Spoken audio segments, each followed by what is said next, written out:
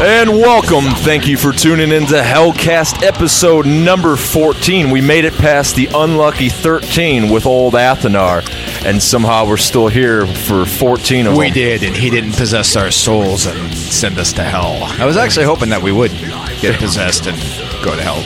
Yeah. Well, I think that's where the good records are, because everybody that says we listen to this music, we're going to burn in hell. So, I don't want to spend eternity with you. We'll go to hell.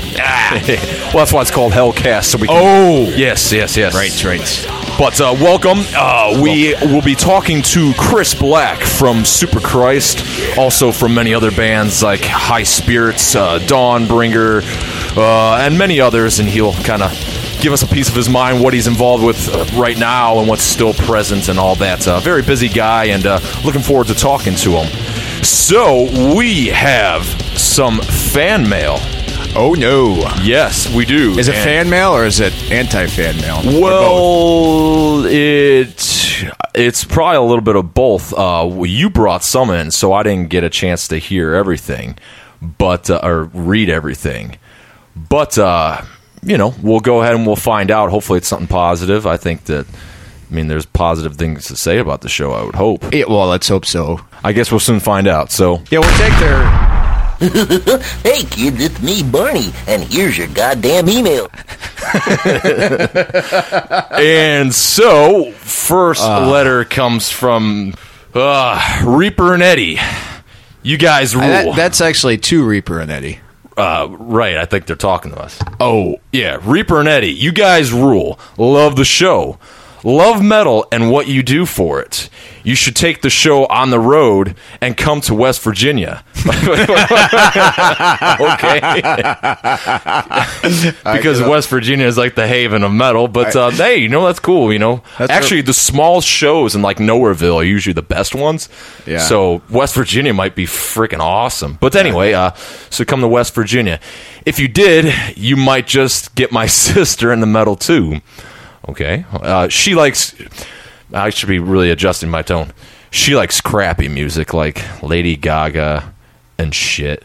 And shit. Hell, you come down... You come... What? Hell, you come do I show here. What? Dude, I don't know who this is from, but this is fucking confusing. I'll let you fuck her too. Oh. I think it says, if you come to a show here, I'll let you fuck her too. Oh, wait. Fuck her too. It says, he wrote fucking, hell, you come do I show here. I'll let you fuck her too. She'd blow you too. Maybe you could fuck the metal into her. This guy's just fucking with us. Your biggest fan in Cooterton, West Virginia. Cooterton, West Virginia. Johnny Bob. P.S. You guys fuck your sisters? Was that a question? Yes. Well, I'm not going to take that legit, but that was pretty fucking funny. So, I encourage that. I'm fucking laughing too. I'm sweating from laughing so hard. We might need to save that one. Frame it. Oh, I just threw it away. Johnny Bob. Oh, Johnny Bob. Oh, Jesus, I'm crying. I honestly, I don't believe there's any fucker named Johnny Bob, so I'm going to go in hell and insult Johnny Bob, because I don't think he's really... dude, this is already great. I already previewed this one. I love getting these ones. But anyways... Arrgh, Warhails, brothers of metal. I listen much your show and love the music you play. Together crushing posers. Dominic the Impaler. I always love getting like those, because then I'll like... Wait, who the hell talks like that in real life? You never meet like that guy. Like, I'm gonna start going to a metal show, and like anyone you come up to a friend of yours and be like, "Arrgh, metal! I'm Dominic the Impaler." Or they're just "Yarg, I'm Eddie. Let's slay some posers." I'm Eddie Satan. Come worship me, and I will fuck your sister. Something like that. Yeah. But thank you for the email, Dominic the Impaler. But I just love it, and I'm not insulting you, man. I think it's just fucking funny, because I've gotten that like fan email like with band stuff, and like someone, arrgh, all that, and like I'll reply back like, "Warhails, row of the infernal legions of the occult metalist of the satanic underground regions of hell. Did you come up off the top of your head? Yeah, and like I did that, and the dude took me seriously. I ended it like with the really long thing, and then he replied back like, "Thanks, man." Like he's all happy. The thing is, yeah, I mean, think about like when you were a kid, especially if like you sent a letter. I don't think they're kids though. Oh, well, when you were like an adult, if you said, and Rob Halford, like, or, you know, whoever responded back to you and was like, here he from the leather cauldron of hell with his spikes and the bikes, you know, and you'd be like, fucking Rob, you know. Yeah, that's true. No, I'm not ripping on him. I think it's funny. It's just but who do you run into in person that talks like that? So I need to just like start fuck with people next time you see When me. I first met you, and now what I said, then I go up to you and go, Reaper, take my... Okay, right, I did. No, I would have slapped I said, you. can I buy some records from you? Yeah, I wasn't selling records at that time. Anyway, we have another one. 2 more. I love what you got. Oh, I got to set this tone. I love what you're doing for. Wait, hold on a second. I got to get my tones better. I love what you're doing for independent music. But come on, guys. Why rip on the artists you don't feel fit in? Who died and made you the judges of what's good metal or not? Well, I think a lot of people listening to this show would kind of agree that the stuff that we kind of delved upon previously was not exactly the cup of tea for most of the people. Right. Well, at least for our audience. Yeah, and well, it's our show, so right. That's who the guy that who gives a put shit us what on we have to say. Fuck, listen to your own. Apparently, they did care enough. Oh, right. Well, that's kind of a but thank you for the compliment, email. yes. There, it was complimentary. Who makes us gods? Well, I'm Eddie Satan, so fuck. Well, they didn't say gods. They didn't go that far. They weren't praising us that. Oh, far. I thought they said who made us God. No. Who? I don't remember. Ghosthead, the coming of seed. Yeah. Dear Fagger plus Faggy.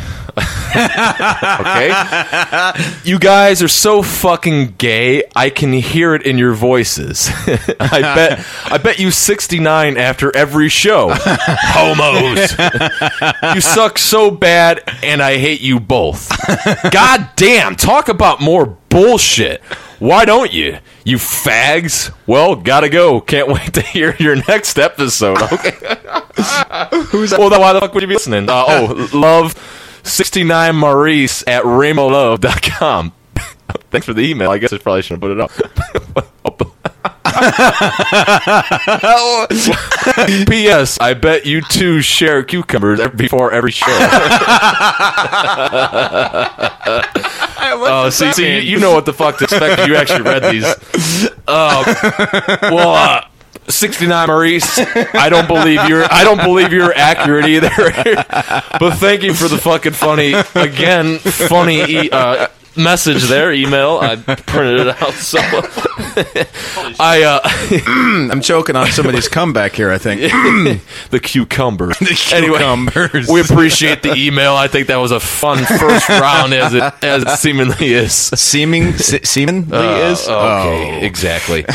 But getting back on top, thank you for the emails. They're positive. They were definitely fucking funny. Thanks, and we encourage fucked up ones like that too.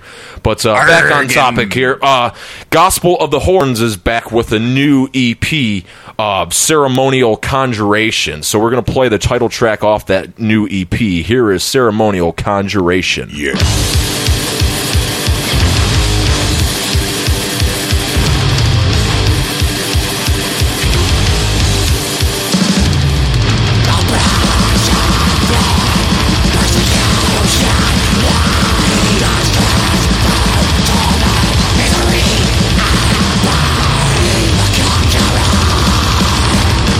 Conjurer.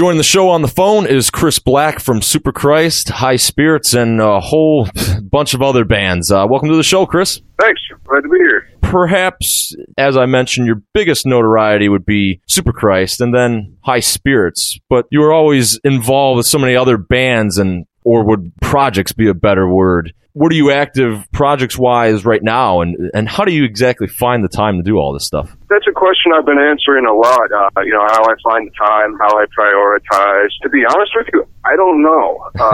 I've always been, even in high school, I was the guy who was forming a million fucking stupid bands, serious bands, joke bands, one-off bands, cover bands. It's just, it kind of comes naturally to me. It's just always been a part of my life. I feel like if I stop and think about it, then I'll fall off the rails too, you know what I mean? So I'm just kind of going on instinct. Right now we just got done with a Dawnbringer show, which that band doesn't play very often. We've actually only done 4 shows in, what's it been now, 15, 16 years. But because of that, we don't rehearse regularly. So, a lot of work goes into it. There was the show we did last weekend. We played, I was shooting for 90 minutes. I don't think we quite hit it, but it was still a lot of material, a lot of songs to learn, a lot of rehearsal. But again, it's an infrequent thing, so now that'll kind of go away. I can clear out my brain space for something else. And actually, the next thing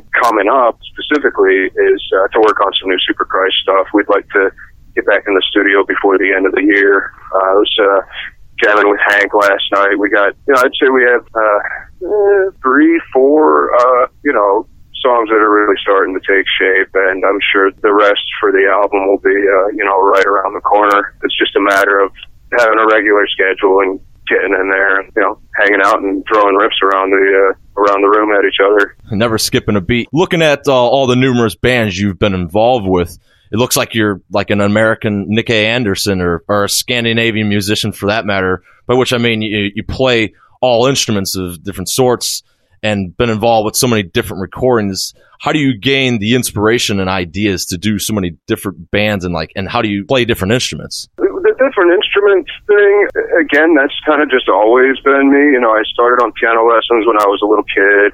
I was like 4 when my parents sent me to piano. And I was really receptive to it. Like a lot of kids are at that age, but then I kind of took that from there to drums. Every little kid's into drums, but I was way into drums, so took a lot of drum lessons. I took some guitar lessons that didn't really stick as well as the other stuff. So when I picked up bass, that was kind of on my own.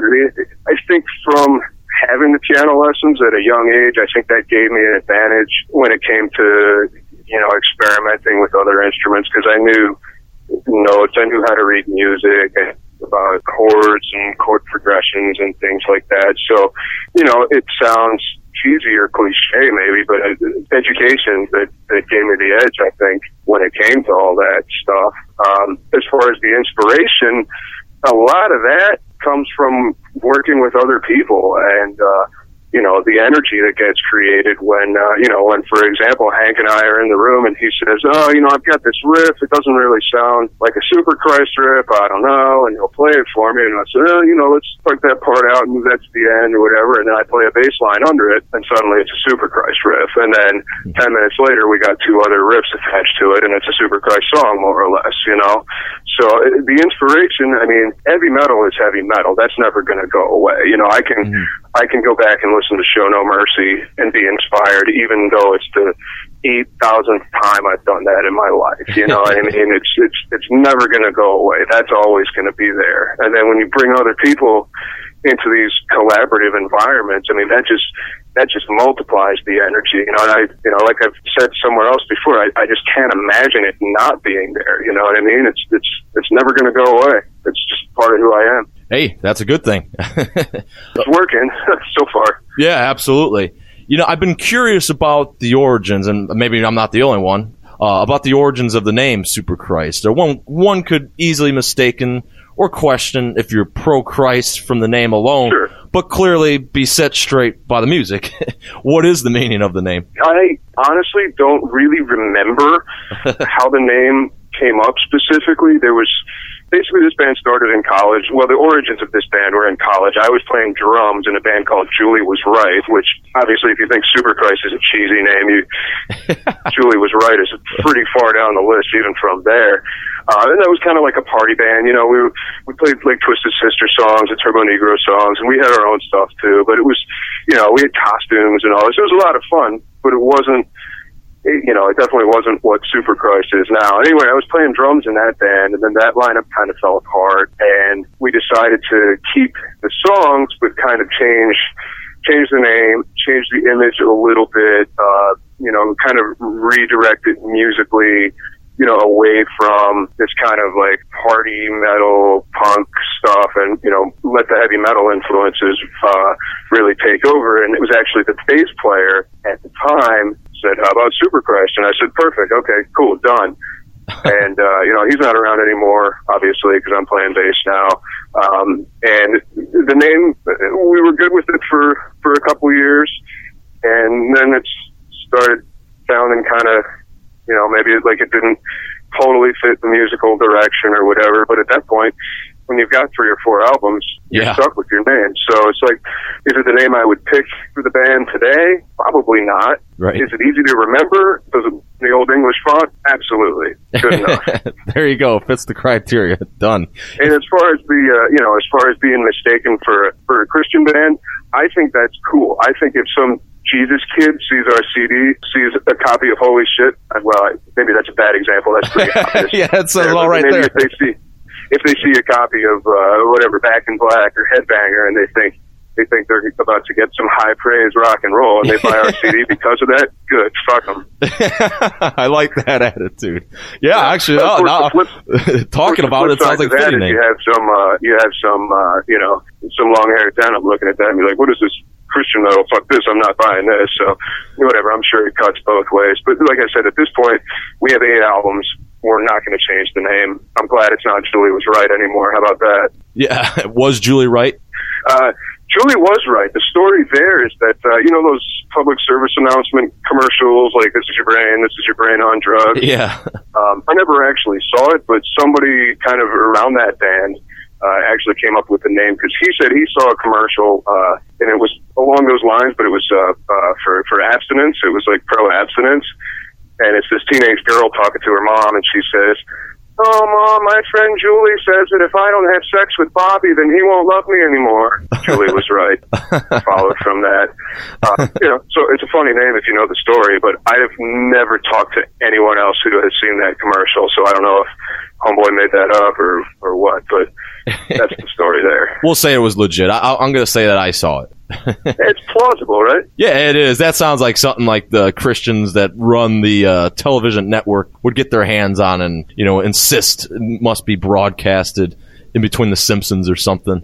Yeah, exactly. When all the kids are at their horniest. Yeah, exactly. If my research is correct, you were responsible for writing a lot of Knockmistium material. Lyrics, yeah. Not a whole lot of music, but lyrics, definitely. Oh, okay. Would you ever do a similar black metal project, or perhaps you already do and I just don't know about it? There's some of those elements in Dawnbringer. Dawnbringer definitely incorporates, you know, heavy metal in all its forms, you know, including, you know, some death metal, what do you want to say, concepts, musical concepts, some black metal concepts. Overall, that's not really where my heart lies totally within heavy metal. I'm way more into like the more the more rock and roll influenced styles of metal. Not that death metal isn't, you know, death metal obviously, especially we're talking about 80s death metal, there's a rock and roll ethic in that you can't deny. You know, I don't really see myself going all the way down that road.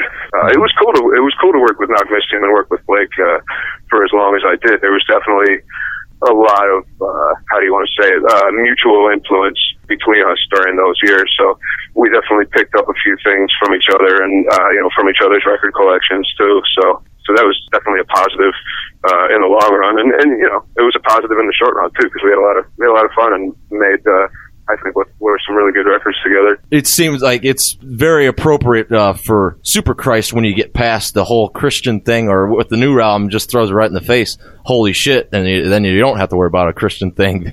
But obviously, no, I think lyrically, it's pretty obvious at this point. point. Yeah, we had an earlier conversation with Midnight about sleaziness being a more attractive persona or lyrical content for a band these days. And obviously Superchrist kind of fits that criteria. What is your take on this? Do you think that it is more attractive these days? Yeah, I think people are a little more receptive to that. I think people are getting back into songs that you can sing along to.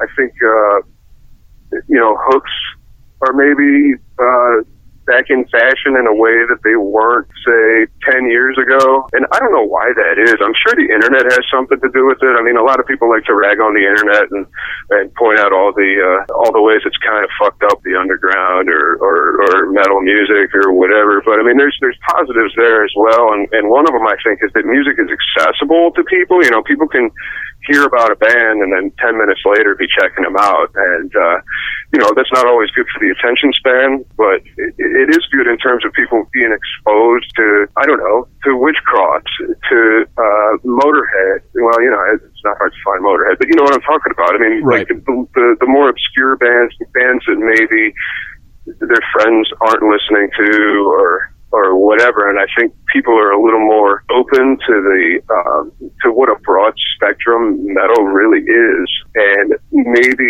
that in some way, I could be completely off base here, but maybe that in some ways has kind of sweetened people's appetite for the type of songwriting that we do, or the type of songwriting that Midnight does, the type of songwriting that Wastelander does, where, it's basically an FM radio rock song. It's dirty as hell, it's down-tuned, it's fast. Mm-hmm. The lyrics would never be on the radio, but it's still basically a rock song. It's got a hook, it's got a chorus, it's probably got a guitar solo, and I think, you were talking about sleazy lyrics in particular. Yeah, I think people are looking for something to really grab onto and not something that's just going to, blast past them at 220 beats a minute and be totally, have the gurgly vocals that you can't pick up the lyrics. I think lyrics are coming back into fashion, and I think that's a good thing because it helps separate the bands that really got it from the bands that are just kind of faking it in that area, and there are a lot of those. Yeah, that's an interesting take on it. It's almost as though how people they're trying to inflict upon raising kids or something in school or something, if they're playing a sport, don't keep score because everyone's a winner. And it's almost like with the radio, they have to keep it so censored and all this bullshit. And then people resort to the sleaziness because it's reality. Life is shitty. The bad things happen and you can't entirely hear about it on the radio and stuff because they got censorship and whatnot. But when you get to the underground, there's no problem. In addition to all your bands, you are also responsible for running your own label, Planet Metal. And I also hear you have an impressive metal collection and also opened your own studio.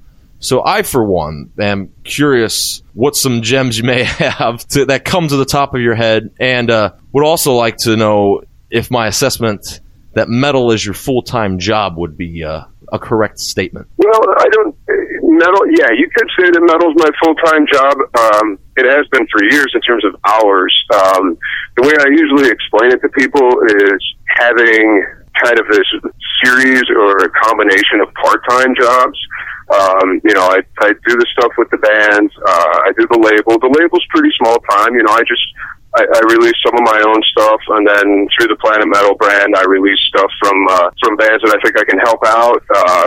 Bands whose stuff needs to be back in circulation. Actually, the last two releases on Planet Metal were catalog reissues. I repressed the first Sauron album, Thrash Assault, which is a fucking killer, as I'm sure you know. But it was out of print for 2 or 3. It was out of print for long enough for people to say, hey, why the fuck can't I get this album, So pressed up another batch of those.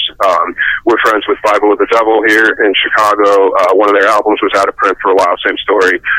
So I just repressed a batch of those. So, it's a small time thing. We don't do a whole lot of promotion. Most of the distribution comes through trades, things like that. So, and that's not a full-time job. I buy and sell a lot of vinyl. I set up a table at shows sometimes, and I like hooking people up. I'm not making a ton of money. It's like the kid in high school who sells pot so that he can afford to smoke for free. You know what I mean? It's I do make a little bit of money, but I'm kind of supporting my own vinyl habit at the same time. The studio thing, that's not really true. I mean, I have a recording setup, in my house where I am now. We recorded Holy Shit here. We'll probably do the next one here, but in terms of gear, I'm pretty limited. I'm not really able to mix anything properly here, which is why, of course, we took Holy Shit to Engine Studio in Chicago and mixed it there. I just don't have the kind of, compressors and effects and, all that crap you really rely on to get a good mix. But, it functions as a demo studio for sure. I mean, I do all my writing here and getting pretty good with the computer software. So yeah, it's really a series of kind of part-time jobs that when you add them all up, yeah, it is a full-time job, and yeah, it is all metal, and that's cool. That's really personally rewarding, kind of to step back and look at everything that's going on. It's like, wow, I'm kind of doing the same shit I was doing when I was 19. It's just like on a different scale. I mean, kind of never grew up in certain ways, and kind of turned my passion into a profession. And above all that, I take care of my son, who's almost 2, so that's kind of a more than full-time job on top of everything else. Right. So yeah, there's a lot going on. I don't always rest as much as I should, probably, especially as I'm getting older. I mean, I told you, a couple days ago, I was sick as shit just from doing that show and everything that went into that, kind of burning the candle at both ends, being up early with my son, and then being up super late with my band. You can't really do that for too long without paying some consequences in the upper respiratory area. But no, everything's good, man. Everything's good, and kind of going on instinct. Like I said before, I don't really know how I'm doing this. I'm just trying to stay moving. Doing it as it comes along. Are the rumors about the metal collection true, as it being a giant, impressive collection? It's impressive to me. I've certainly seen other collections that not saying I would trade with anybody, but I've certainly seen other collections that make me think, damn, I've got a long way to go, or that I started too late. Probably in terms of like really choice pieces, my Motorhead collection, I'm not one of these multiple pressings guys. Like, I don't have, like 8 copies of Rock and Roll, or like, 5 different pressings of Orgasmatron. But I have a lot of shit. I mean, I have pretty much all the official releases that you can get, and a lot of the more fan club, unofficial stuff, which is, I mean, Motorhead's one of those bands that's like infinitely collectible. It's like, you can't even imagine getting all of it, especially with these, Argentinians and Greeks and, doing these like 30 copy 7-inches. It's like, I'm not even gonna fucking try, you know what I mean? Yeah. So, I would say the Motorhead stuff probably on its own is the most impressive, thing. I got a couple of, British metal gems. But overall, it's ordinary stuff. It's nothing that's gonna make anybody, some of you Cleveland guys, I don't think we get too excited about it. But I got all the Sabbath, I got all the DOC, I got all the Thin Lizzy. It's just trying to have all the records by my favorite bands. I'm missing a couple of I have CDs too. I'm missing a couple Riot CDs, which is pissing me off because shit that was like $3 in the cutout bin, now it's gone and everybody wants it. It's like $50 on eBay. Yeah, so that's always annoying. I'm sure you've encountered that before. Yes, but yeah, I mean, I still acquire records kind of faster than I can listen to them. With having a child, my listening time isn't definitely isn't what it used to be. So I got a pile of probably like 40 or 50 records that this is maybe going back a year that I'm still getting around to listen to. Of course, you can't listen to them in the car. That's where I do most of my listening now. But yeah, that's not vinyl. So yeah, I mean, records are fun to accumulate. I mean, I like collecting. I got a lot of CDs. I got a lot of records.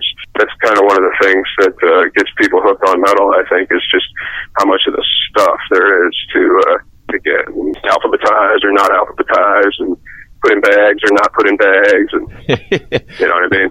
Well, I don't. Suddenly, I don't feel so alone because I got that project. I got the backed up on listening, and then backed up on now. I got to alphabetize this. Yeah, records on the floor, and then like you said, the car is like the time where you got free ears, especially doing a podcast or doing an audio project. It's like shit. My ears are tied up doing this. It's like I want to listen to my records, but what I tell myself is that it's good to have that backlog because there might come a day, it might be tomorrow, where we can't afford new records or whatever. So luckily there's this little buffer to get you through that. I can't buy anything new. Luckily I have all this shit that basically is new, you know what I mean, that I haven't had the time to check out. So it's kind of like the entertainment insurance policy. There you go. I like that philosophy. I think this is a valuable lesson to be learned. So anyone listening needs to take that and start buying the hell out of everything. If you got the money now, just do it. Buy too many records. Buy more records than you think you need. Records and bottled water. Yeah, even doubles because you never know. It might get fucked up one day. Yeah. So that you kind of put the damper on my next question a little bit, so I'll have to kind of reword it. But I was told that you had a studio, but apparently that was kind of half truths. So I'm kind of curious though. Are you, in addition to the very talented other individuals, mostly it seems like the Scandinavian scene's like just filled with that. Those guys can play cello, then they're like an accomplished athlete, an artist, and then they can write amazing songs. Wake up in one day and do everything great. And then also they get involved. Then if not making songs is not enough, they get involved in the studio by like producing and stuff. Right. So you said you had equipment and stuff. It probably was mostly just the new album, like you said. But in the past and for other bands, how involved you get in the recording process? It varies. With Super Christ Act, obviously I'm the producer as well, so I'm there for pretty much the whole thing. Same with High Spirits, even more so. I'm the kind of the imperial commander for that band. With Knockmistium, for a while, I was doing some of the recordings with some recording equipment that I don't really use anymore. It was really like demo quality stuff. And yeah, I was doing a lot of the button pushing. For example, Instinct Decay, I engineered that one. That's really not my favorite capacity to work in. I mean, I have a little bit of a technical background, enough to communicate with Sanford Parker, or with a mastering engineer or another engineer. But in terms of like which microphones to stick in front of the bass cab to get less mids, I don't fucking know. I just don't have the experience. I don't have the technical education or know-how or whatever. I'm from the trial and error school, and I know a lot of those guys are too, but they've got a lot more experience. Somebody like Sanford, he's in a studio 200 days a year. I'm in a studio 2 weeks a year maybe. Yeah. So, I just don't have I don't have the attention span for it either is another thing. But, I don't have the technical experience, that you get from working with a variety of bands, not just metal bands, other heavy bands that aren't even heavy, and that's something that doesn't really interest me at all. I'm really focused on metal, and I don't think I could be a guy who operates a studio and just, hangs out his shingle, and then any band that's got, their $500 a day or whatever, it's like, yeah, come on in, I'll make your record. I think I'd burn out on that pretty fast if I even got to that point again, which I'm not looking to do. My favorite capacity to work in, I think what I'm best at is in more like the middle and finishing stages of an album, like once all the bed tracks are down, your drums, bass, rhythm, guitar, when it comes time to throw the vocals on and start thinking about guitar solos and like maybe dynamics that you want to introduce in the mix. I mean, that's where I'm going to really have something to say. Yeah. Kind of the things that really go into shaping the songs and then shaping the overall album, kind of the way the songs, the sequence of the songs. I think that's so important on an album is the order of the songs. Just kind of like, the broad strokes, but also like the little details that that reach out and grab people, and like the little things you wait for when you're listening to a song. Like at the beginning of Show No Mercy again. At the beginning of Show No Mercy, when you can hear, whoever like kind of plugs in their guitar or turns up the, you know what I'm talking about, and the Evil Has No Boundaries riff, like the little shit like that it's just like, they probably didn't even want that on there, but it's there, and it's, everybody knows it's there, and it's. I always bet they didn't want that on there. Details, man. I love little details like that, and sometimes they happen by accident, but when you're in the studio, you have control over stuff that you don't have control over in the rehearsal room, and you certainly don't have control over live, and that's where the fun comes in, is manipulating some of that, or something happens by accident, and talking within the group about maybe that was a fortunate accident, maybe we want to see where that leads, or leave that little weird thing on the record, or you know what I mean? I mean, that's the fun stuff to me. The sitting around, tracking drums for 4 days. I mean, yeah, I've done it, and it has its rewarding elements, but it's nowhere near my favorite part of production. That's like, pouring the foundation. It's like, come on, let's get through this. We definitely see eye to eye. Absolutely, 100%. It seemed like we were dominantly talking mostly about Superchrist, and in fact, I would say I enjoy High Spirits the most. Oh, really? Cool. Absolutely, especially Another Night. Another Night. Yeah. Really enjoyed that. And what is there anything? You had mentioned that there was you were working on new Superchrist material. What's to expect from High Spirits? Well, I'm not sure. High Spirits hit it pretty hard this year. We had the opportunity to play in Europe. We ended up going over there. Oh. It was originally going to be the Rock Hard Festival contacted us first and said, "No, what's it going to take to get you guys over here?" We worked that out, and then Muscle Rock Festival in Sweden must have heard through the grapevine that we were coming, and they said, "Hey, we're the next weekend. Why don't you play here too?" So of course, we can't say no to that, but then it's a little more complicated because you have these empty days on the calendar, so we ended up doing a couple of club gigs in between. And it was awesome. It was a great trip. We played well, met a lot of people that we only knew online, met a ton of people that we didn't know beforehand at all. So that was pretty intense, High Spirits time for this year. So I think we're going to pretty much lay low for the next term. That said, I am writing a lot of stuff at home on my own lately. A lot of it will end up going to Superchrist, or possibly High Spirits, or I don't know. What I'm trying to do right now is just write, get a song finished, and then kind of see where it might fit or who wants it. It's kind of an opposite approach from what I've done in the past, where I kind of sit down and say, okay, I'm working on a High Spirit song, or now I'm working on a Superchrist song. The problem I've run into a couple times, and it's happening more and more frequently, is I'll say, okay, here, I'm writing a Superchrist song, and I'll get partway through, and I'll say, damn, this doesn't seem like a Superchrist song anymore. This seems like a High Spirit song. Or, there was one song that I started writing for High Spirits, and I said, no, this is a Pharaoh song. And then I finished it for High Spirits. Okay, well, it kind of sounds like a High Spirit song. And I showed it to Pharaoh, and they were like, yeah, hell yeah, this is a Pharaoh song, let's do it. And so there's actually a song that's on it's a High Spirits demo song that was released on the Demos LP, but it's also on the last Pharaoh album with different lyrics, but it's the exact same song, you know what I mean?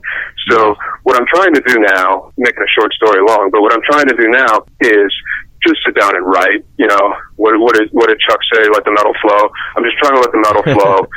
Have a finished song, like a more, maybe like everything but lyrics, because obviously the lyrics aren't as versatile they're not as compatible across the different bands, let's say.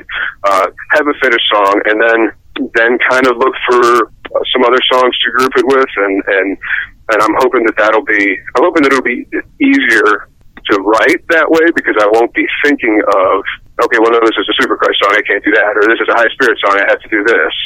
Just kind of let the song take itself to a natural conclusion, and then step back, look at what it is, and say, okay, you go over here, you go over here. So that's what I'm working on now. That being said, if my phone rings, I'm easy to get a hold of. If my phone rings and there's something good for High Spirits somewhere and everybody's in, then we'll do it. You know what I mean? Yeah. But there's no agenda with that band. There's no plan. There's no deadlines. You know, that's always been the case. You know, we've just kind of taken everything one step at a time with that band, and it's actually worked really well. That approach. So that's the plan there. The plan is no plan. Or if it gets really jumbled together, you could just fuck with everyone and then start a new band, and it'll be called Super High Spirits, and it'll just be a combination. Super High. Super High, and it'll just be a combination of all, or Super High Christ, and it'll be a combination of all of, like, it'll be, you know, Super Christ lyrics to like a high spirits song, and be like, wow, they kind of got a little bit, you know, sleazy or negative or whatever. Right.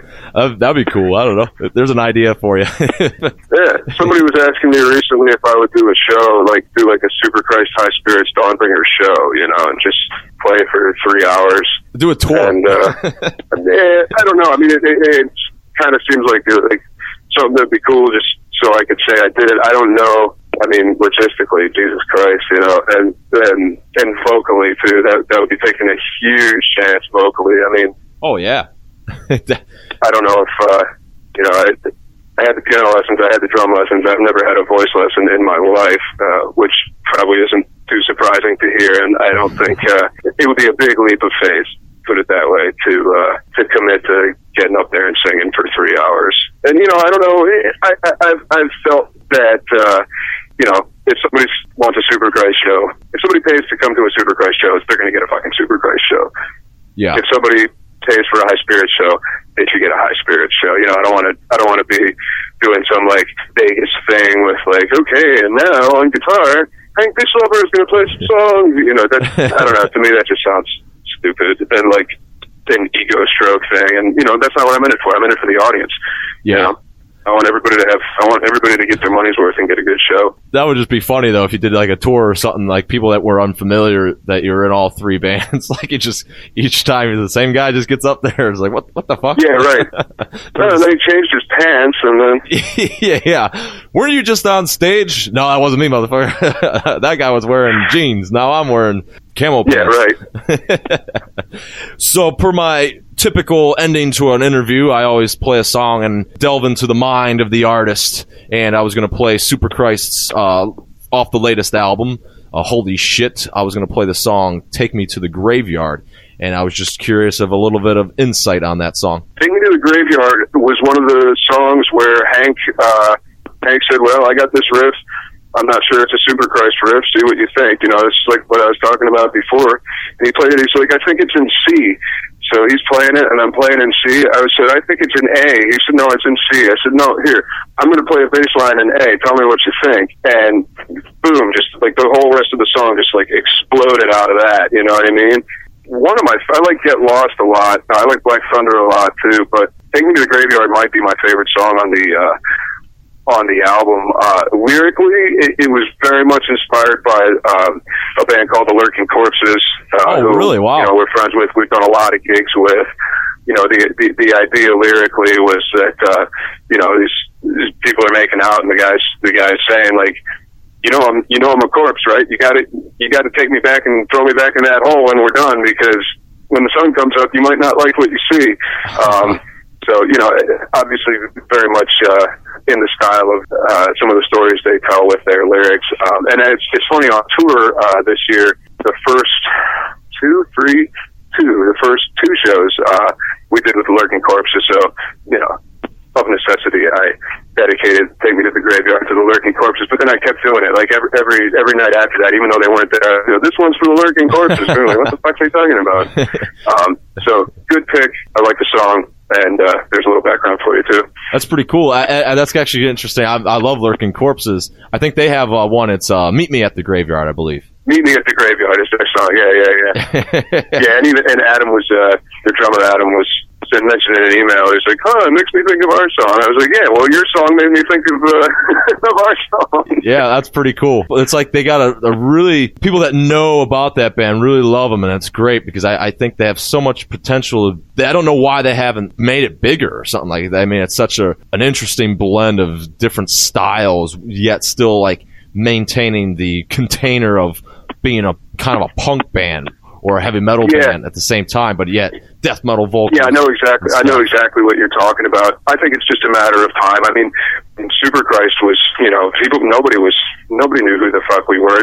I feel like just now people are starting to maybe be a little more accepting of the way we kind of combine our influences. And I think if it's not already happening, I think it's right around the corner for those guys too. I mean, on top of that, they play well. They always play well. Yeah. And, their stage presence, obviously unique. Nobody else, yeah, absolutely. There might be bands that do a similar thing, but nobody does it quite that way. And, obviously Shane's banter is completely his own thing. And I think completely entertaining and a huge part of the show. I mean, we've probably played with them almost 10 times at this point. And it's almost at the point where if we're at a show and they're not on the bill, I kind of miss them. It's like, oh man, I wish those guys were hanging around. Oh, yeah. I know the feeling. What? Yeah. So, like I said, I think they will kind of break through and get a little more of the attention that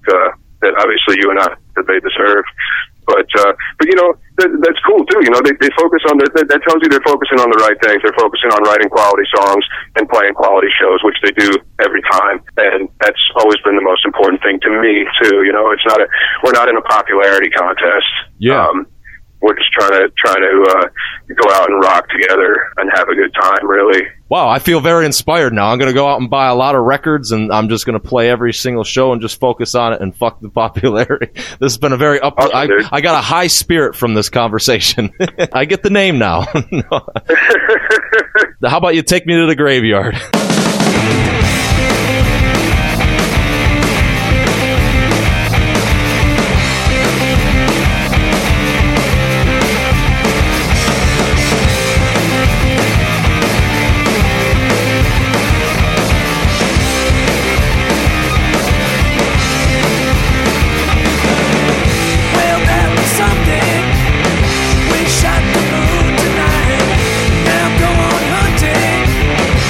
Take me home while I'm feeling right. I'm glad you got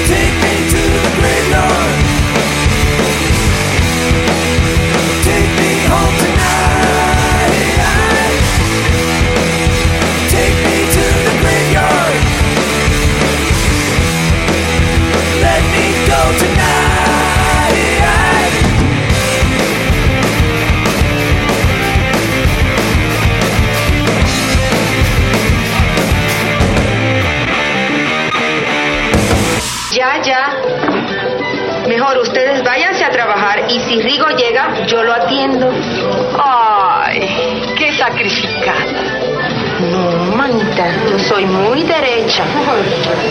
Santo Dios. Bueno, ustedes son brutas, pavos y pendejas. Bueno, ya. No me las niñas como anoche, niñas. Y mira cómo te tengo. Mira cómo te traigo.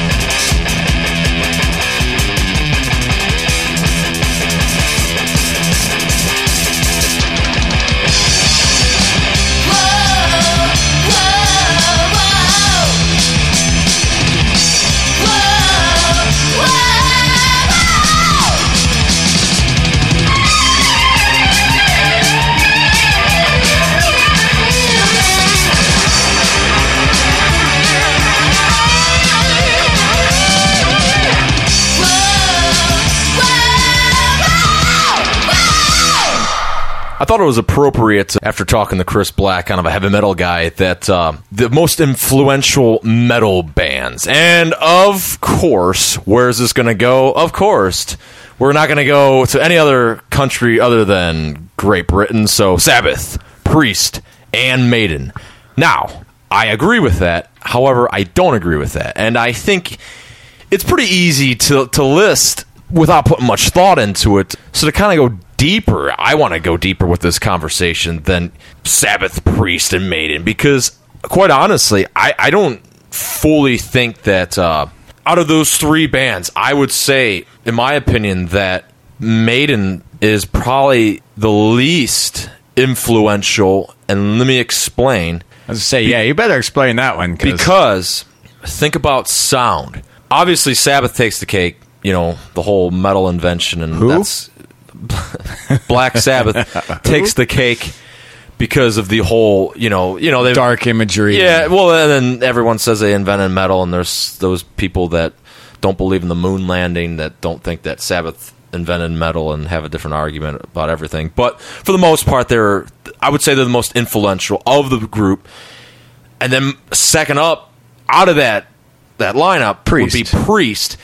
And then I don't say Maiden because out of all that, how many bands really adapted in a genre based for heavy metal that distinctive Maiden sound? Where, before you say anything, where Priest has that heavy metal, like I'm speaking more so on solos, has that like rocking lead sound that is very, very often duplicated in really all genres of metal, specifically heavy metal, though. Thrash, like Slayer was obviously influenced heavily by Judas Priest. Right. And where Maiden, it's just very distinctive. They might have been influential, and I'm not saying they weren't been influential, but I don't think in the sense of this list and where this conversation hopefully goes, that they could be on that list to where it's distinctive enough, Priest or Sabbath. Out of those three bands, I would say those are the ones that take the cake, and I would say you'd have to find a better third one. I don't know. As a kid, I'm considerably older than you, so I was a kid back in the 80s. I was really young when Priest and Iron Maiden were coming out, and I actually got into Iron Maiden before I did Priest, so looking back at it, I don't know who. Then I didn't know who came first, but I wonder how much Priest influenced Iron Maiden. But I still say I hear Iron Maiden in a lot of things, but I also hear, like, when I hear bands that have guitar harmonies, I hear Thin Lizzy, and I hear Iron Maiden, I hear Judas Priest, and I think Iron Maiden, I don't know, it's all people's opinion, I guess, but I think if you go back to the 80s when all this, late 70s, early 80s, especially into the 80s, and how big Iron Maiden was with, Iron Maiden, Killers, Peace of Mind, Number of the Beast, up to Power Slave, how just big of records they were. And just how, back then, how raw and just in your face that was. And that had to have, it influenced me as I was a young kid, like single digit age, jamming that stuff, the Trooper, and I'm going to school, like, because of course, their mascot's Eddie. Yeah. So maybe I'm not the right one to ask. I think they were very influential. Of course, I'm not saying they weren't influential. I was just, I'm reapproaching this conversation because I think it's very easy to come up with three bands from, Sabbath is a bit, a little bit further down as far as the year, but it's pretty easy to come with three bands from the up-and-coming country coming up with heavy metal music at the time, and just throw the three biggest freaking bands in there, and it's just like, well, yeah, and they were big for a reason. However, I'm looking further. I'm looking, well, what did they do to influence? What did they do to reshape the sound of the future to come? So let's, rather than delving and making this just a Sabbath, Priest Maiden discussion, I thought that was interesting, and so I looked into it further. But it looks like you have a little bit of a comment to make. Yeah, the thing about Iron Maiden that caught my attention was Eddie, the mascot, and the skull, and all the artwork that went. That caught my attention more than say Priest. Priest, it was the music. Yes, you looked at their album covers and you're like, oh, cool, Screaming for Vengeance. There's a hawk on here, but Iron Maiden was like, that's so awesome, and I think that gory kind of Eddie thing that in and of itself is a huge influence, and I think those three. Of course, any of the new wave of British heavy metal bands, Diamond Head, of course, because they influenced Metallica, Satan, bands like that. With these awesome, like Satan comes to mind. What a great band they were. Yeah, and so okay. Well, not to cut you off, but I'm. To revision this, I saw this conversation somewhere else, and I thought it'd be interesting to bring up. To revision it, to put it into this perspective. When we say influence, I'm not saying some kid jumping on his bed going, "Hey, that's a cool cover, I'm going to buy that record." I'm saying reshape music, and I think out of those three, Maiden was the least. Anyway, to progress further and make it more interesting, put it more down to earth to us, because we can sit here and talk about the three biggest, heavy metal bands of all time, and have a really boring, lame show that you can just talk to any jackass. Crucified mortals. So I would think that trickling down, then I would go to smaller genres. So then you have, obviously, from Priest, Maiden, or whatever who it was. Then you'd have like a band like Venom. Or Bathory, or then Very you go to, influential. or then you go even more than like it's down like Cannibal Corpse in the American death metal scene, or Entombed for Swedish death metal. Then you go to like black metal. You got your Mayhem and Burzum and stuff like that. So my question then to you, putting that at that perspective of who influenced music to musicians to reshape music, to create, to push the envelope, as you will, to another genre and rethink it outside themselves rather than being a stupid fucking clone, because you got your Maiden clones and all that, and you got your Sabbath clones, and I think you might make a point. But actually, going on that point, who is your Priest clone? You don't exactly have it. And you have your Sabbath clones, but you don't at the same time. And it definitely, if you look into the discography, it would be hard to say where's your clone coming from. So many different sounds and eras. And I guess Priest a little bit too. And that's where I'm coming with that is Maiden had a distinctive sound that if one was influenced by them, you would clearly hear it. And you hear it, but you don't hear it as much as you hear Priest or even Sabbath. So the question then underlies, taking it to a lower level, like I mentioned, Cannibal Corpse, Entombed, and all that. What are your three most influential bands that made a difference in music on a lower level? I don't know. I think, you go back, Venom, of course, you mentioned Bathory, Maiden, Priest. I think they influenced the next generation. Slayer, Exodus, Metallica back then, Dark Angel. Bands like that, I think, they're the next kind of, you've got Dark Angel doing this thing.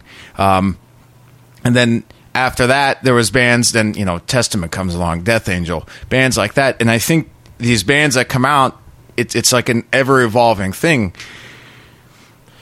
But it gets more and more jumbled as time goes on. I think it's very jumbled. And I think even that, and it's because the basis of this conversation and why I kind of brought up was like, geez, that's an easy thing. As I like to think outside the box. It's like you mentioned, there's Diamond Head and there's all that. And then I went later on and mentioned even more for subgenres that were years later, of course. But it gets more and more jumbled who you talk to. And I even think back then it kind of was jumbled too. But what an easy out, an obvious out, almost a scenester, I like to say scenester instead of poser, out for someone that isn't aware enough to think more. Well, hey, there was these other bands, and one might be saying, well, it's easy to say Entombed was the influential Swedish band, and I agree. And I actually stick with the argument that maybe, well, that Swedish sound, that buzzsaw guitar sound, that wasn't Entombed. That was Slaughter from Canada. That was before Entombed. That's my art. I pose that question. So I would have to say, in terms of all that, again, I would say that when it comes to influence, I think I challenge people to think what set the bar to a different level. What was the bands that reshaped stuff? And did all these bands, things might have been a little bit like they are today. When a band gets big, they hate the big band. So they might say, fuck Iron Maiden, I like Diamond Head, or there was people. I'm sure there were people back then that did that, because I was living in the 80s. I was born in 73, so I was a teenager. I didn't know what I was doing, but it's such an ever evolving thing. I think to look back and say, of course, Priest and Black Sabbath and Iron Maiden. I think it's easy for people to say that because of the time frame, because there was but most people don't know Diamond Head. They don't know the other new wave of British heavy metal, of course, and so it's that. Yeah, it is an easy cop out, but there's a reason that those guys were huge, and that's why they were so influential, because I sold so many damn records. But were they influential at the same time? Obviously they were. Look at. But does it? I guess the point on that is, I don't think that the most influential is always the band that sells the records. I think the point I was trying to make with that is that it's the easy avenue to go to. It's the most obvious band that you can make an easy point. So I challenge people to think further on that. And as I encourage, I would like to revisit this topic. So out there, anyone that's listening, what do you think? What are your most influential bands? And it doesn't have to be the Maiden Priest thing. We kind of delved on that further. But I'm talking about Swedish death metal. Well, obvious, but I mentioned Entombed and all that kind of stuff.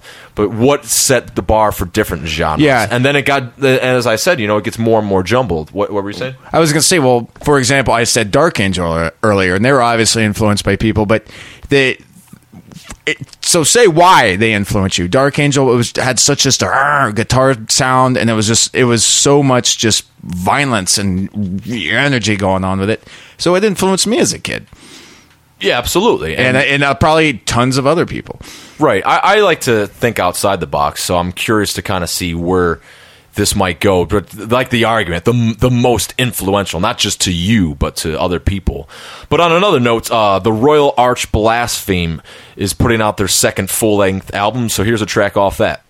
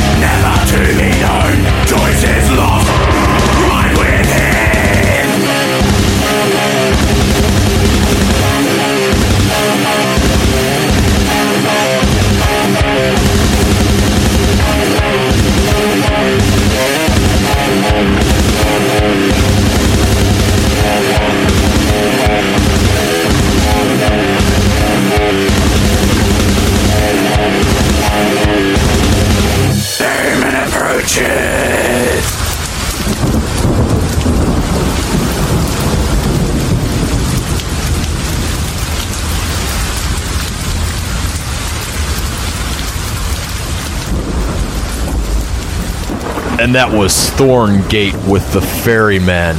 They're from Australia, and they have a six-track demo available. So if you're interested in that, just go to the playlist and click on the link for the track that was played there. A new band that submitted some of their material. So bands, if you'd like us to play your material, please email us at hellcast@hellsheadbangers.com. Send us a high bitrate MP3 or a WAV file with a little bit of information about your band, or you can send it to us on Facebook.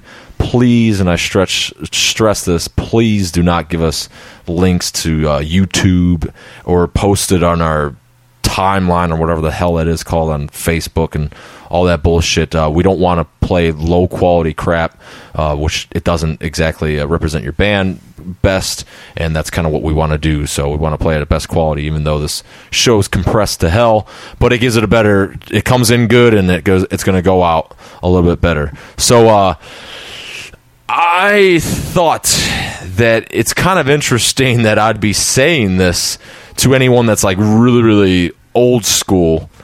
I don't know about really, really, but old school to the sense that they were around when they first heard, as we were talking about earlier, Black Sabbath, or when metal was back in the heyday, when metal was scary. When metal was scary, because none of the stuff we just heard was scary, but when metal was making its rounds, and it was, back when it was like, well, this is still rock and roll and stuff, and it became another genre. And here's where I'm going with this, is the fact that, at one point, metal was considered rock and roll or hard rock. And I would just say rock and roll. And then at one point, the bands that were metal, that were extreme at that time, progressed and then became metal.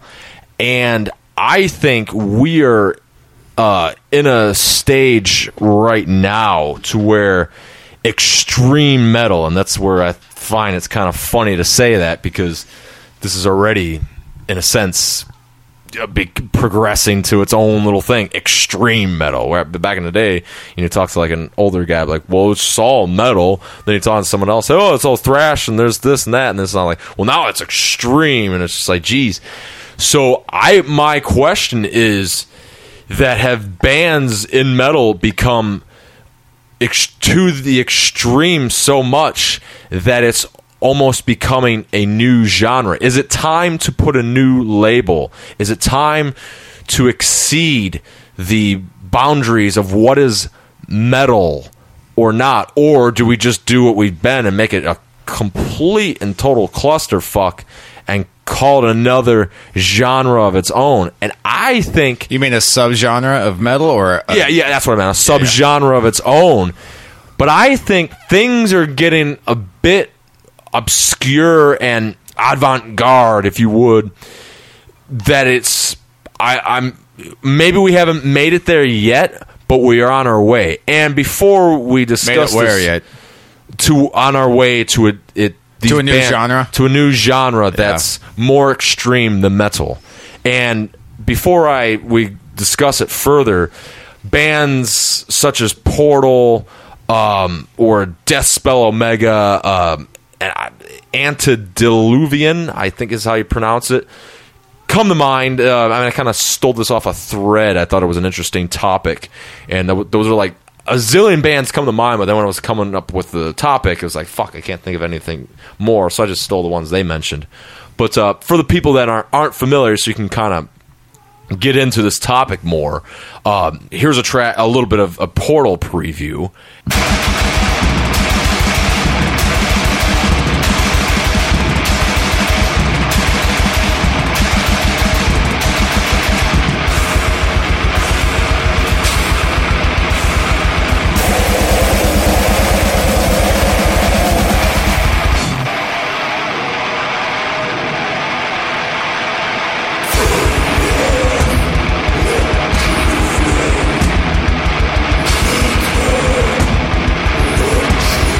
So much like back in the day, you know, it has all the elements that were rock and roll to what was metal then. This has all the elements to what would be, I would say the closest comparison would be death metal to now. And then you have a band like Deathspell Omega, and hopefully this doesn't buffer out on me. This might not be the best example, but it's a little bit more bizarre.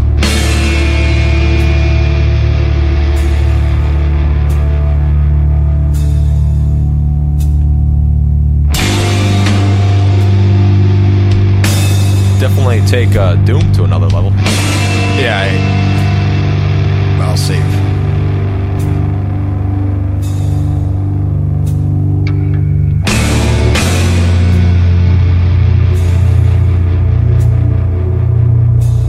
Go along a little bit further.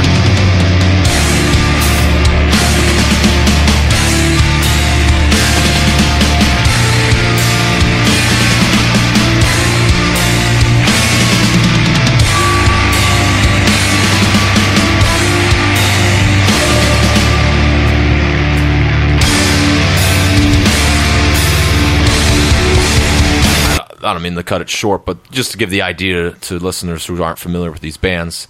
I think Antediluvian, if I said that pronounced correctly, I think.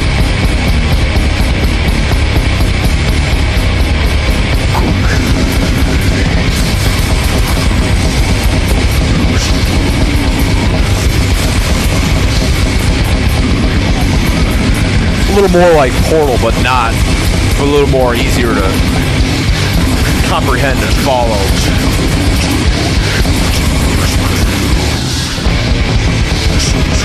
Not that I'm taking anything away from these bands, because I mean it's good musicianship and it's good music. I mean, it's not music that I particularly am interested, but you know, it is what it is. And just for the sake of the conversation, so when you hear stuff like that, it's got all of its rudimentary elements of what would, in my opinion, be the closest would be death metal, but pushing the envelope to something else. That Deathspell Omega didn't remind me of death metal at all. What came to mind with that, real quick though, that was a bad example. Well, I couldn't get any further. The second band, and even Portal, even this, it reminds me of some of the, there's another subgenre that I don't even know what the hell it's called, where there's bands like ISIS. I think Pelican was an instrumental band where there was definitely metal sounds and heavy distorted guitars, but then there was some sort of progressive. And the Deathspell Omega reminded me of it.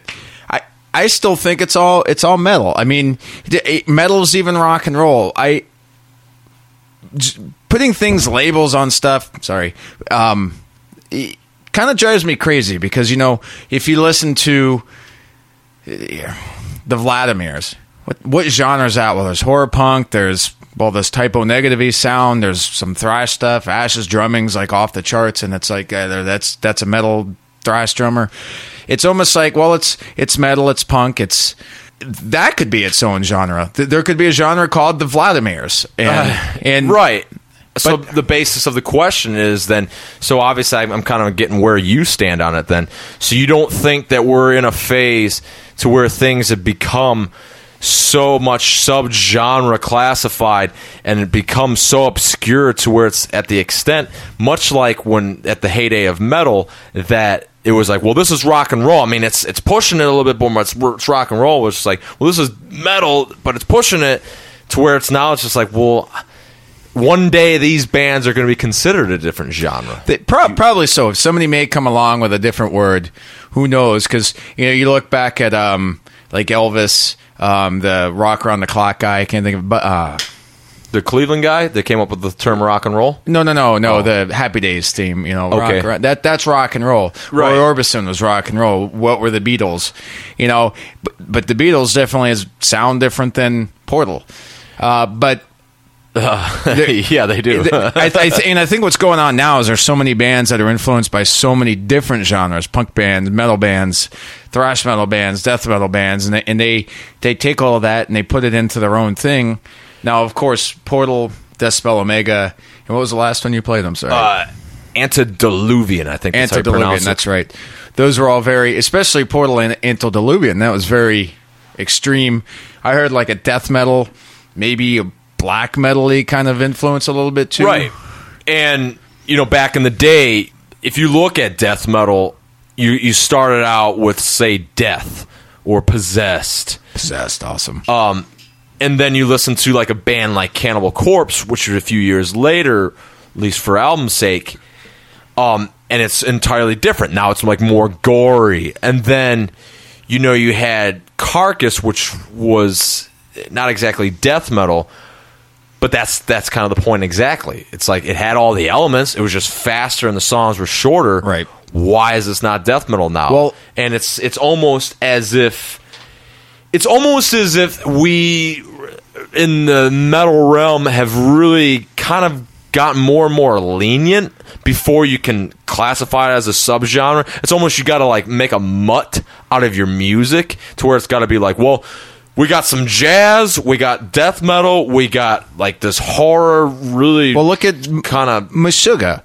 I mean, those guys. Fuck, there's jazz elements in that because of the the fucked upness of their time. Or at least I think. I'm probably wrong, but that's like a deathy kind of. With his fucked up rhythms, and so maybe it's not jazzy at all. I don't know what the fuck is that called. But yeah, that's like they're their own genre. But that's the thing, and 8-string guitars and all this stuff. It's like I honestly think things have kind of progressed, and it might be time for a new classification because if you think about it. Well, what is Ghoul then? Are they thrash? Ghoul? Are they death? I mean, they have splatter thrash, so obviously that's what they would. But everyone's got their sub-classification. Exhumed gore metal, and there was even a band, Hades Archer, that called themselves penis metal. Well, and I had to check that. I was like, what the hell does penis metal sound like? And it sounded like black thrash. And that's what's great about Nunsaw. They call them, devil metal. Everyone, that I think that's like almost a cliche in itself. Like, hey, let's come up with our own metal because because Venom did it and it worked for them. So it's like, hey, let's try to do it. And that's getting a little off subject, but it's like, or maybe it isn't actually. But it's I don't. But it kind of is. I think that. It really is time. I think things. I mean, what are you going to call it? Well, these were. I don't know. I'm not the guy that's coming up with it. I'm not that good. But I'm thinking it's time for something because. Well, put it this way. It seems as though when you push thrash, what is death metal? Back in the rudimentary days, what was death metal? It was thrash, only less technical, lower tuning, a step down.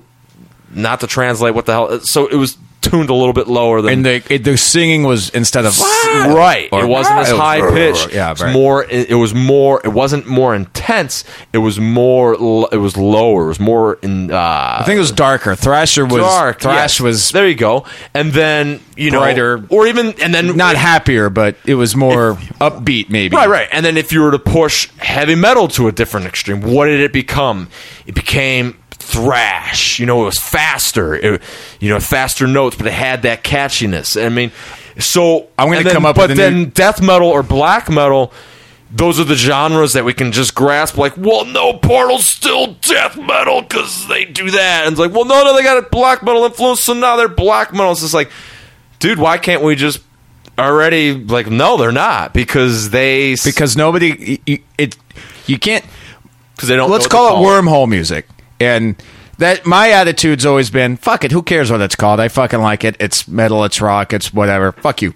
And that's I think it's kind of cool that you sit there and you go, what the fuck is this? Because it makes you think and it makes you go, I want to listen to this record again because I don't know what the fuck it is. And even when you know a band's genre and you go, what the hell is going on here? Is this death? Is it thrash? Is it somewhere in between? It's like, fuck it. It makes you think. That's bands like that.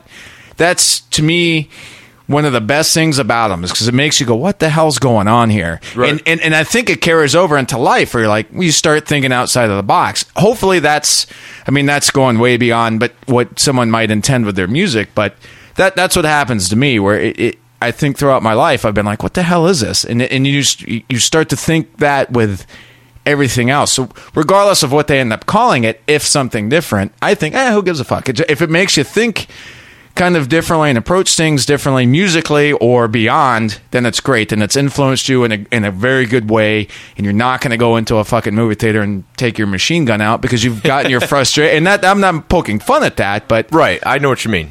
And that's cool, and that's an interesting, and that was kind of why we talked about it.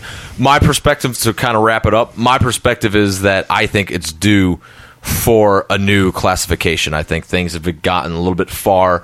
Maybe those weren't the best three. I think Portal was definitely one of the best ones, cool but stuff, the other yeah. one, it's not particularly what I'm interested in, but I thought they're all quality bands. But as far as my example standpoint, I thought Portal was very appropriate. The other two, maybe not so much. At least the choices and what I had lined up. But nonetheless, it fulfilled the conversation. yeah, the thing about bands like that is it reminds me of our earlier talk when you're so into Maiden or you're so into Priest, talking about the bands from earlier, and you hear something different like Turbo, Seventh Son of a Seventh Son, Caught Somewhere in Time. When you first hear it, and you give it don't know what to time, think, and then yeah. over a while you're like, wait a minute, this is really different.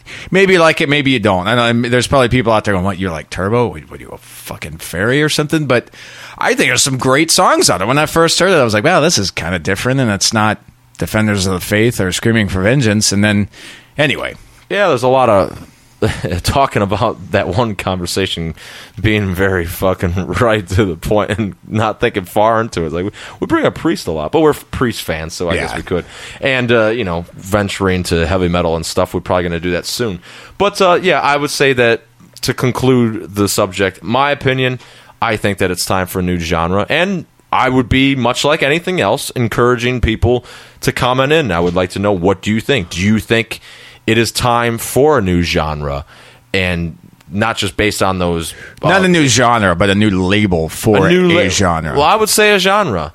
That's the question, honestly. My question is a genre. Is this stuff a new genre? Yes. Okay. Is that, not so much that stuff, but is it time? Because like I said, real quickly, to recap, I don't know if those were the best three examples. Portal was definitely one of them, but I don't know about the other two. Maybe those weren't the best recordings. However, there's an abundance of them that I've come across, couldn't come up with them. But do you think, to sum it all up, is that the best way?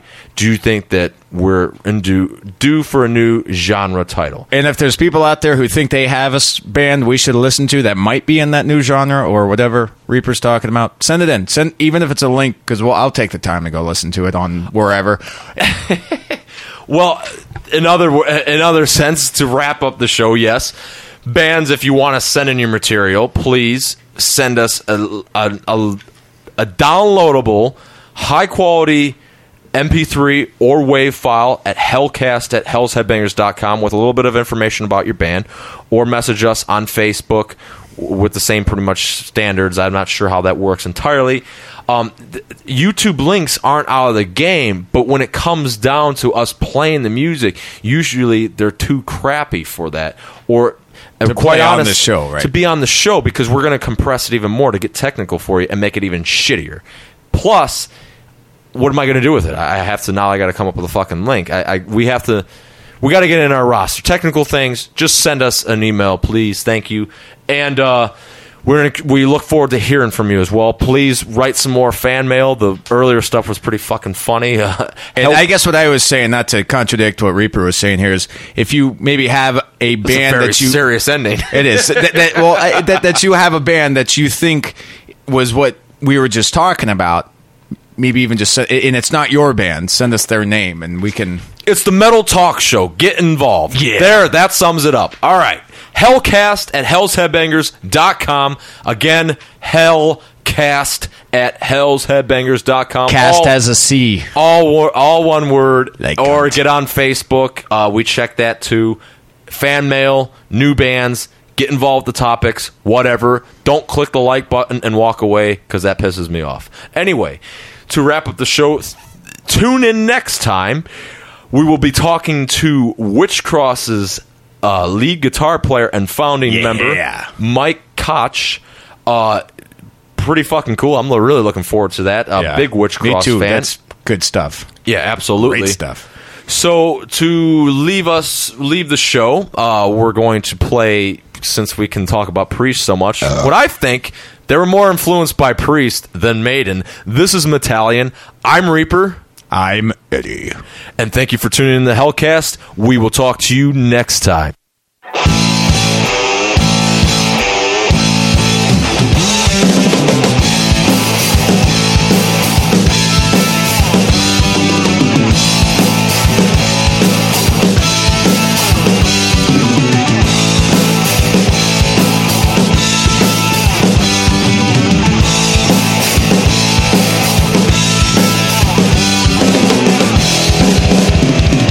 I was lost out on my own.